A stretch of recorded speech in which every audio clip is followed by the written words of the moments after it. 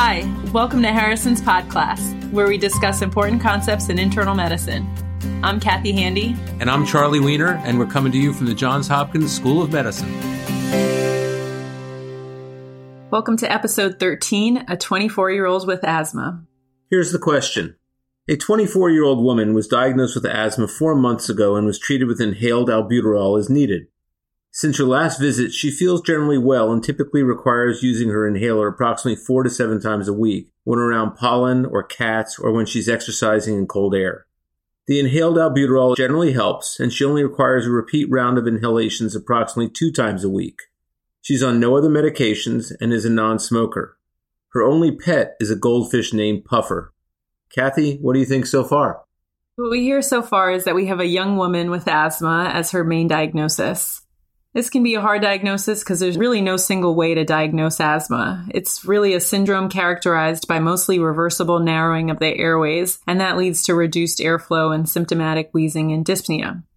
Clinically, we use the history to help guide us. So, for example, episodic wheezing is a classic story, and also sometimes we hear that a person would have atopy as a child.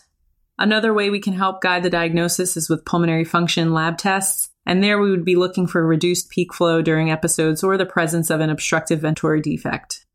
I'll also point out there are some newer techniques that are used to diagnose asthma and are focusing on detecting airway inflammation.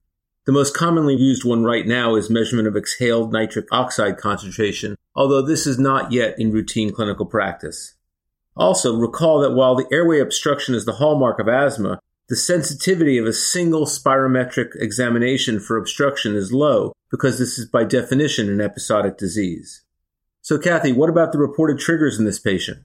So in her history, we hear that pollen, cats, and exercise done in cold air usually require her inhaler. These are typical triggers for asthma exacerbations, but we also think about cigarette smoke and infections as other common precipitants. How do we approach the treatment of asthma? There are 2 main goals of treatment. So the first goal is to treat the acute symptoms, and we typically do this with short-acting bronchodilators. These strategies are called rescue therapy. And the second goal is to avoid the acute symptoms altogether, and this we call controller therapy. This is done by reducing airway inflammation and using long-acting drugs like bronchodilators. In this case, our patient was only on albuterol, which is a short-acting bronchodilator, and that quickly relaxes the airway smooth muscle. Albuterol is a beta-2 agonist, and that's the most common bronchodilator used in asthma. Short-acting anticholinergic medications such as glycopyrrolate may also be used as rescue therapy, but these are generally less effective. And these medications have no effect on the underlying inflammatory process, so are not sufficient to control asthma in patients with persistent symptoms. So you've mentioned the short-acting medications are called rescue therapies. How do we define the controller therapies?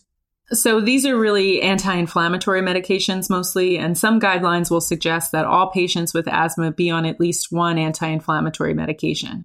Inhaled corticosteroids are the most effective anti-inflammatory agents that are used in asthma therapy, and they work because they reduce the inflammatory cell numbers and their activation in the airways.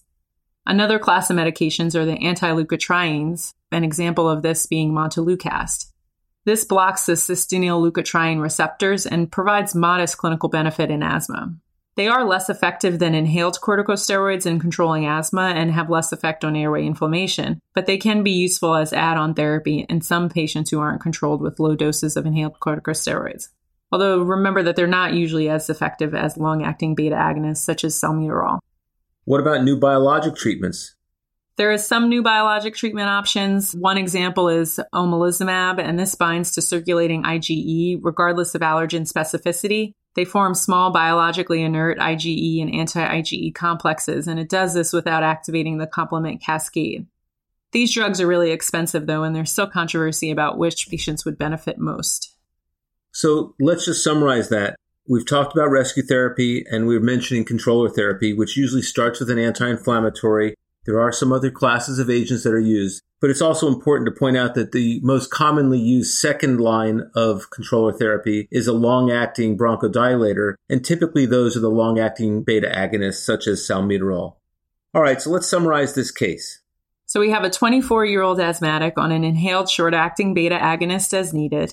With this treatment, she's still using her inhaler 4 to 7 times a week, which is pretty regular use and points to the fact that her disease is not adequately controlled. Once a patient's using a rescue inhaler more than twice a week, they should start an anti-inflammatory medication. Okay, let's get to the question now. The question asks, based on this information, you advise which of the following? A. Add inhaled beclomethasone. B. Add inhaled salmeterol twice a day. C. Add inhaled tiotropium. D. Continue the present therapy.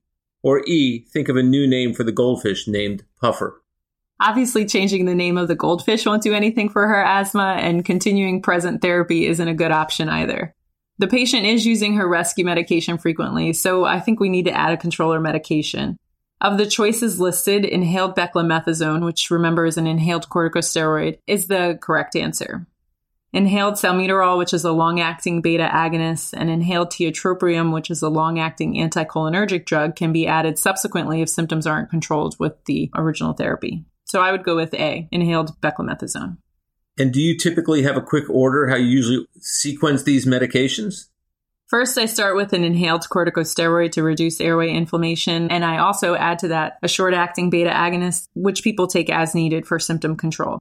Then I do a long-acting beta agonist if needed, and then high-dose inhaled corticosteroids or oral corticosteroid or azithromycin, and then less commonly used agents if the disease is still severe.